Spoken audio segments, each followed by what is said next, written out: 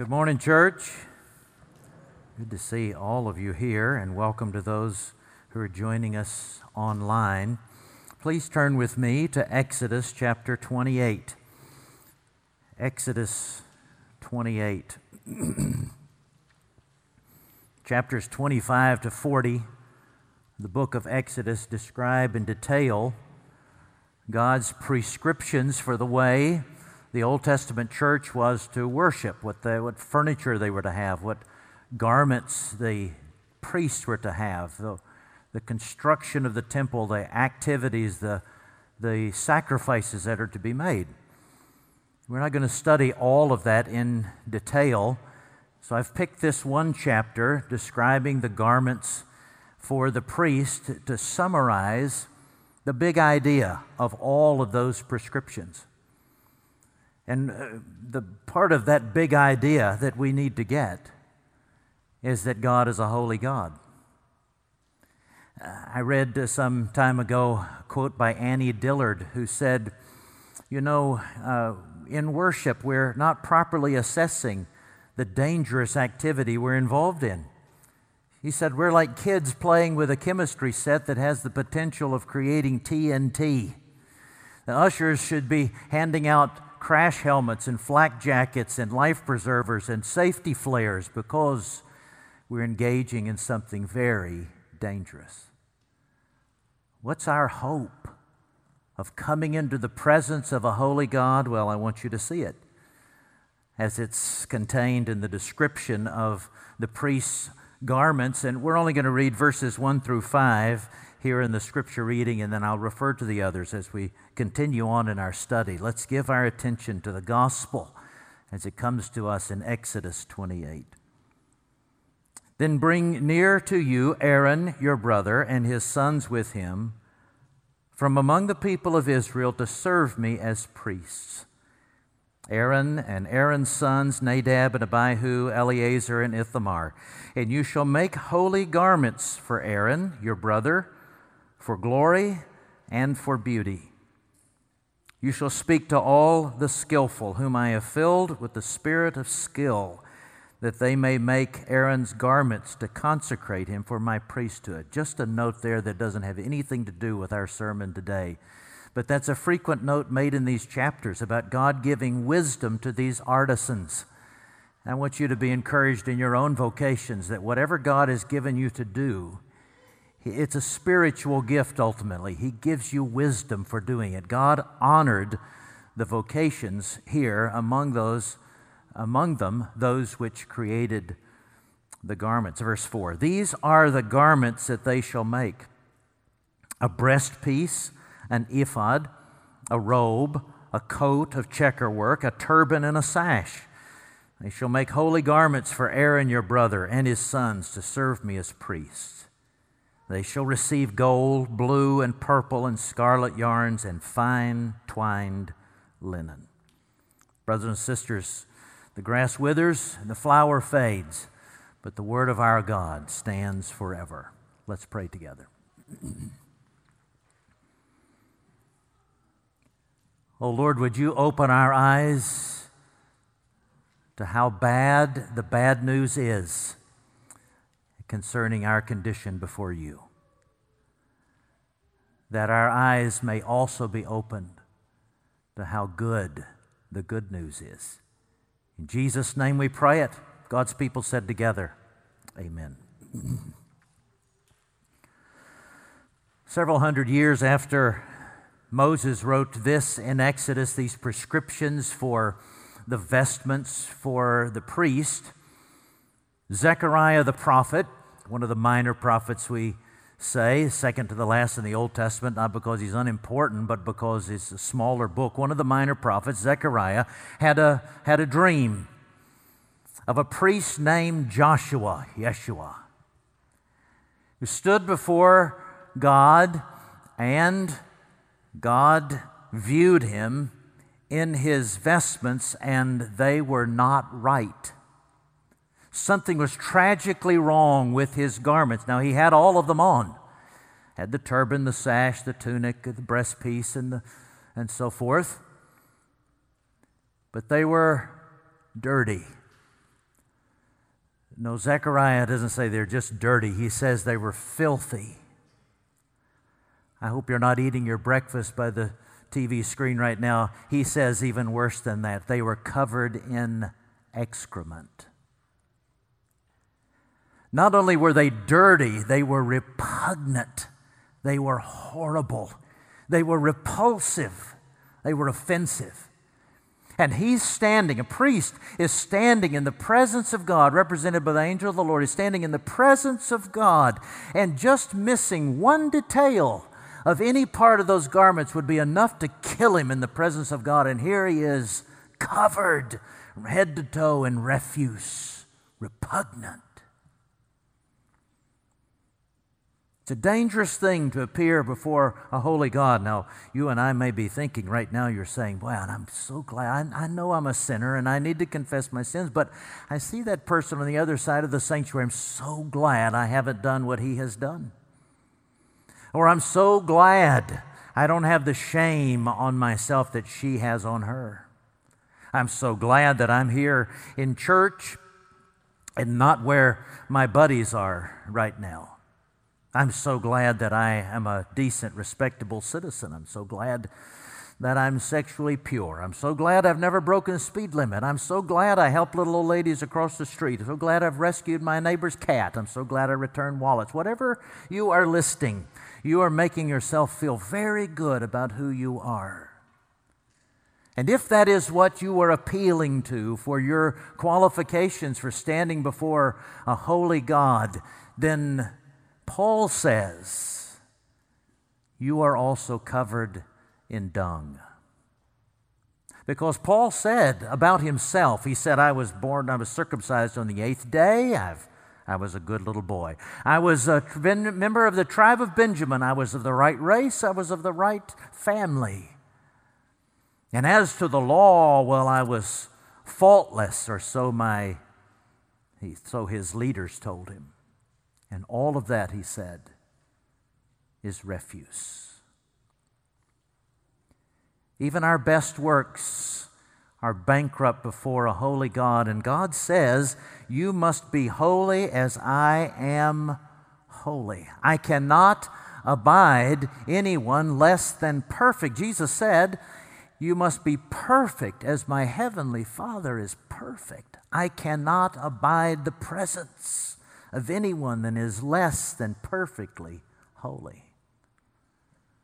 What are we going to do to find protection from such a dangerous God? Well, our text tells us, summarizing all of the Old Testament sacrifices by means of these vestments, these garments that were to be placed on Aaron. And therefore were representative of what all the people were to be. It wasn't that Aaron alone had to be holy and dressed appropriately like this, but all of the people were called to be a holy nation, a priestly nation. They were a priesthood. And they were kings and priests. I want you to be holy like this, as this is projected, this holiness projected through these vestments. I want you to be this. And what we learn as we go through the description of what was to be placed on Aaron, we understand that holiness is not merely something that is felt inside, a quality of one's emotions or something that is just spiritual, but it also characterizes, and especially characterizes, the relationships we have with one another. Let me show you how that unfolds. In verses 1 through 14, we are told about something that is hanging from Aaron's shoulders, this breastpiece, this ephod. And the ephod is, and that's about, we don't even, that's a strange word to us, and it's a strange word trying to capture a strange vestment, because it's like an apron. It's not tied on the back of the neck, but it's anchored on the shoulders. 2 stones, 1 stone on each shoulder, set in a filigree of gold, and on the stone etched 6 names of the tribes, and on the other the remaining 6 names, all listed in birth order. These stones set on the shoulders of the priest anchored the the trim by which the ephod was held on the priest outside of his robe, outside of his tunic. And what is communicated is fairly obvious, isn't it? That as he went into the presence of God, he bore on his shoulders the burden of the people of God. It's the way it is described in Scripture, the priest work of in the Old Testament and the priesthood of Christ, where he's bearing on his shoulders the burdens of the people, not just their sins, but their cares and their concerns and their fears and their anxieties. He bore the children of Israel on his shoulders before the Lord. And so the first mark of holiness we find is that we are called to bear our neighbor's burdens. We're to ask, what burdens you? What does it feel like to be in your body, in your condition, in your socioeconomic condition, in your skin? What does it feel like to be you? What is concerning you? What keeps you up at night? We're not called to correct the way someone is feeling or what burdens them, but rather to ask, what are your burdens, that I may help you to carry them? Not just to tolerate someone's burdens, but proactively to investigate them and bear them. That's a mark of holiness. And then the other piece of equipment that the priest is to have is this breastpiece of gold, verses 15 to 30. Inset with stones, again representing the 12 tribes of Israel. And this breastpiece is put on his chest. It's over his heart. Again, the image is obvious, isn't it? He is to bear them on his heart. He is to love his people.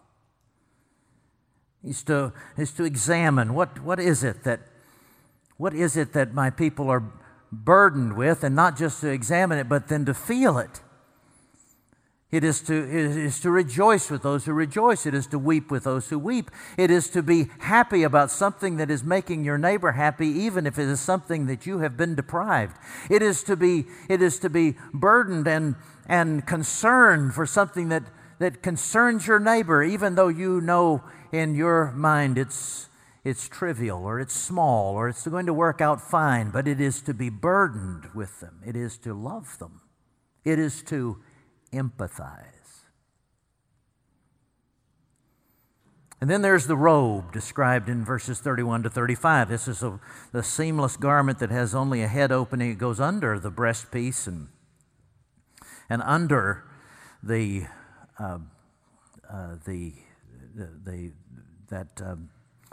that chest piece that covers the heart. And this robe has a distinctive hem. Pomegranates, describing beauty and fruitfulness, and then bells, little bells from the hem of the garment. The various theories for what those bells meant. Was it to announce that he's coming into the presence of God? Others, because this is connected with death in verse 35, that what it meant was that because the people could not see Aaron behind the tabernacle curtain when he's offering up sacrifices and interceding, then as long as the bells were ringing, they knew he was alive. If the bells quit ringing, then there was a problem. He's most likely dead, and they had to figure out how to get him out of there. As long as those bells were ringing, the people knew that he was interceding. The people knew that he was holy before the Lord, so he could do that work of interceding for them. Jesus, our great high priest, in that prayer that we know from John 17, said, "I sanctify myself for them." Alexander White, the great Scottish pastor, said, this is the primary distinction of what it means to be a Christian at prayer. It is to sanctify yourself. It is to set yourself apart and dedicate yourself to pray on behalf of your brothers and sisters. It is to sanctify yourself that you might pray for them. I read a story some time ago about a rabbi who was constantly being asked by his congregation to to pray for certain prayer requests. And one day someone asked him, "How do you remember all of these prayer requests that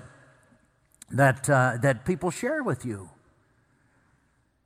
And he said, "It's not necessary for me to enumerate my requests before the Lord. Every time a request is shared with me by a member of my congregation, it wounds my heart. And so when I go into my prayer closet to pray for my people, all I have to say is, 'Lord, see. Lord, look at my heart.' And He reads the wounds and He intercedes. He answers the prayers of my people." This is not just the calling of the minister. This is our high privilege, to allow the wounds of our brothers and sisters to affect us in a way that by our heart, by the dedication of our life, we intercede for them. Finally, in verses 42 and 43, this is the head, or the 36 to 41 is the turban, is the headpiece.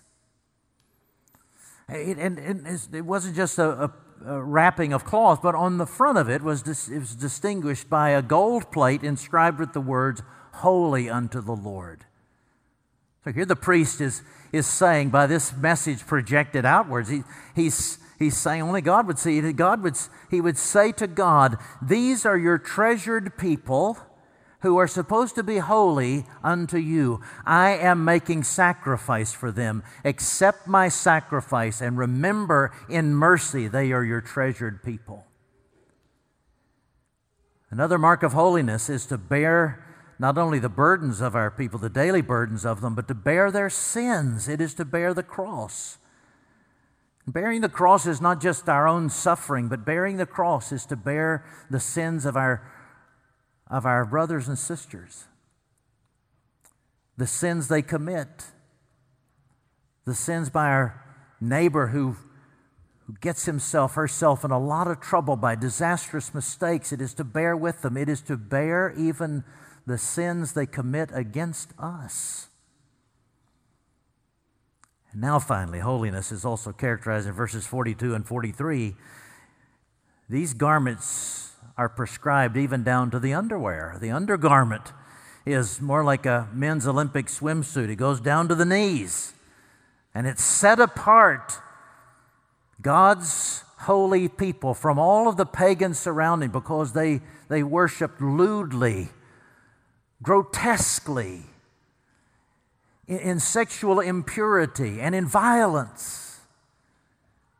And God said, I want you, not only do I require your sexual purity before me, but I require holiness down to the secret places of your heart. Nothing is to be hidden from me. Every room in your heart is to be open and submitted to my scrutiny.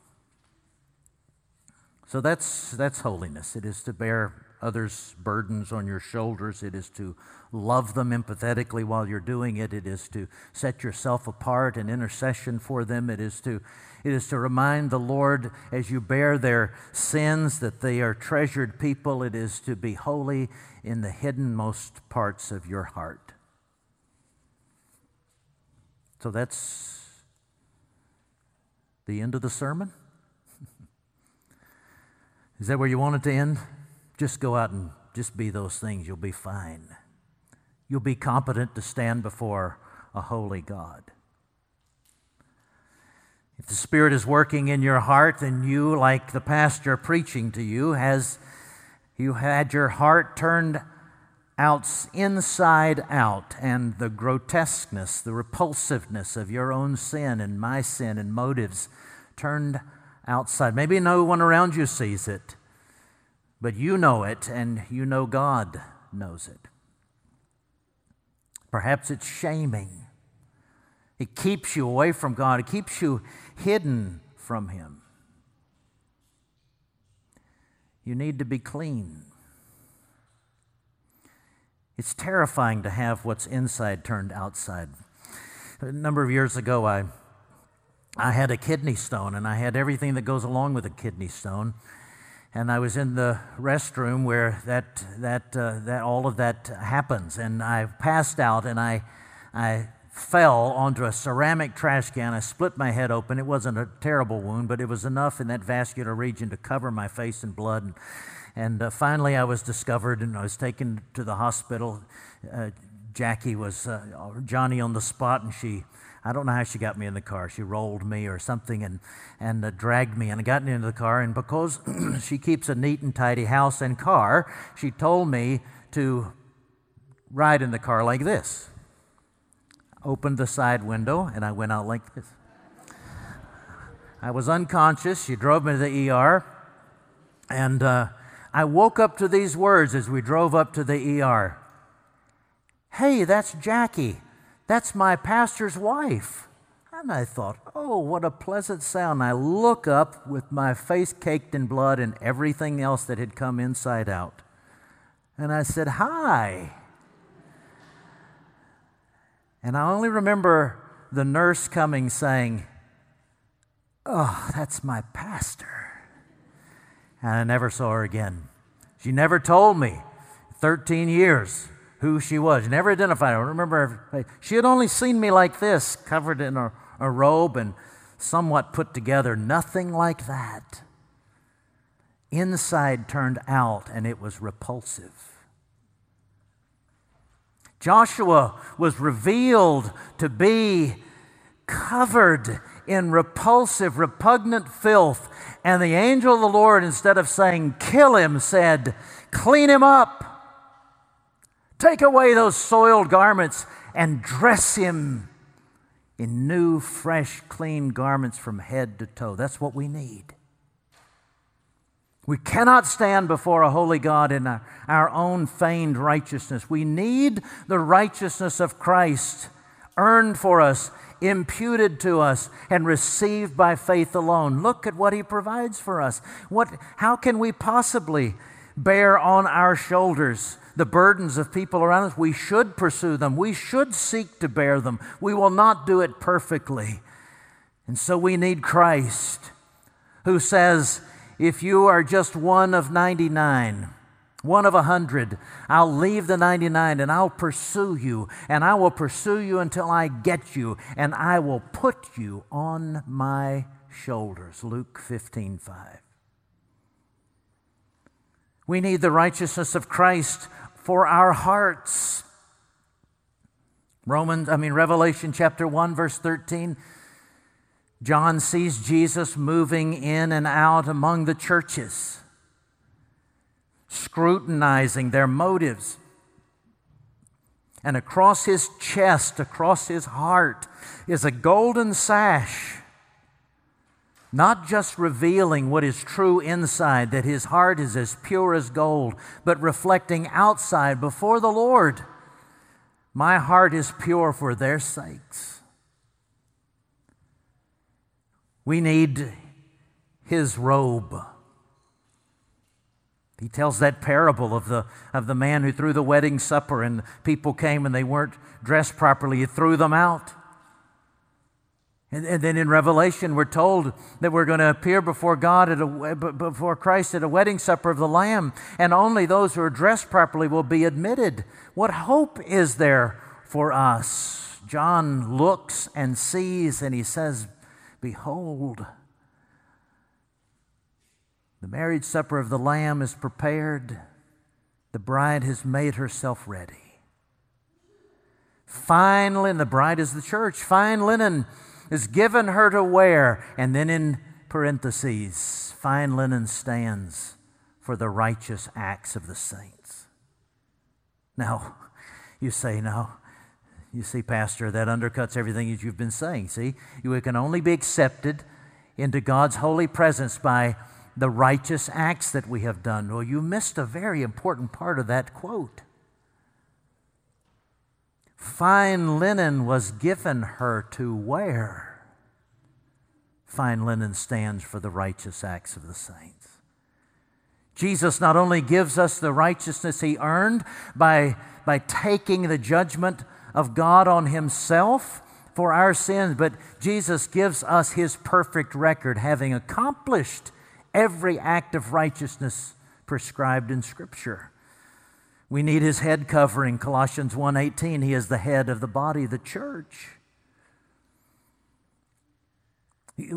Our minds, the Bible tells us, it's not just our hearts that are like filthy rags before Him, our acts, and not just our hearts that are beyond scrutiny. It's our minds are futile in their thinking. We don't think properly about the world. We don't think properly about others. We don't think properly even about ourselves. But Christ is our head. Christ is our face. Christ bears on His brow a golden plate that says, "Holy to the Lord." When God looks on us, He sees Christ's face in our stead. And in the hidden places of our hearts, the Bible says our consciences are evil. Every motive of our heart is twisted. So Christ in Hebrews chapter 10, verse 22, must take out our heart and replace it with His. And give us a true heart, sprinkled clean, that we might worship Him. It is incidentally in that same context, Hebrews chapter 10, verse 24, it says, "Don't neglect the gathering of yourselves together, as is the habit of some, but all the more as you see the day drawing near." You have to be reminded by gathering together, gathering in worship. It's only in that way that Christ reminds us that He is our total equipment, that we're shielded in the armor of God. In the body of Christ, we realize that the hiddenmost parts of our hearts, our head, our chests, our torsos, our shoulders are covered by the righteous record and activity of Jesus. Our amazing communications department at the last minute answered a request from me to put this poem in your bulletin by George Herbert. You see it to the right of your outline. George Herbert was a 17th century poet, lived until 1633, and he had not only that Puritan dedication to personal holiness, he was very raw in his poetry, very vivid in communicating his own sinfulness as a priest, as a pastor. And as he's thinking about Aaron's garments, he thinks this is the definition, this is the personification of holiness. And then he looks at himself and he sees his moral bankruptcy. And then he looks to Christ and he sees what is needed. And then he responds with readiness to obey in reflection of that grace. With that orientation, I want you to listen to this poem by George Herbert about Aaron. Holiness on the head, light and perfection on the breast, harmonious bells below, raising the dead to lead them unto life and rest. Thus are true Aarons dressed. Profaneness in my head, defects and darkness in my breast, a noise of passions ringing me for dead unto a place where is no rest. Poor priest, thus am I dressed. Only another head I have, another heart and breast, another music making live, not dead, without whom I could have no rest. In Him I am well dressed. Christ is my only head, my alone only heart and breast, my only music striking me even dead, that to the old man I may have rest and be in Him new dressed. So holy in my head, perfect and light in my dear breast, my doctrine tuned by Christ, who is not dead but lives in me while I do rest. Come, people, Aaron's dressed.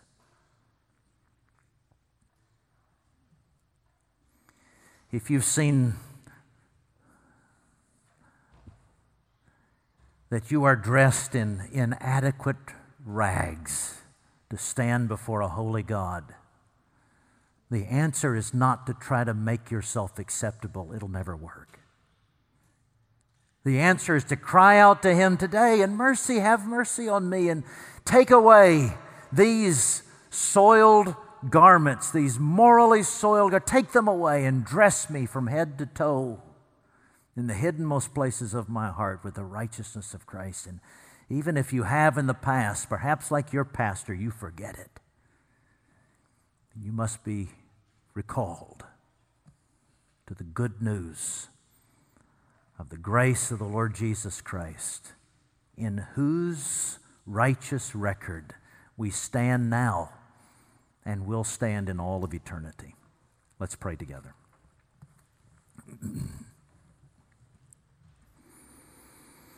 Oh Lord Jesus, we cry out and say, we believe. We believe. We can say, arise, my soul, arise and shake off your guilty fears. The bleeding sacrifice on my behalf appears. Refresh us by those 5 bleeding wounds. Convince us that the once-for-all sufficient sacrifice has been made by our perfect, exalted, beautiful high priest. For those who have never come to this point, at the end of their rope, trying to make it on their own, would this be the day of their salvation? We pray it in the strong name of Christ and for His sake. And God's people said together, amen.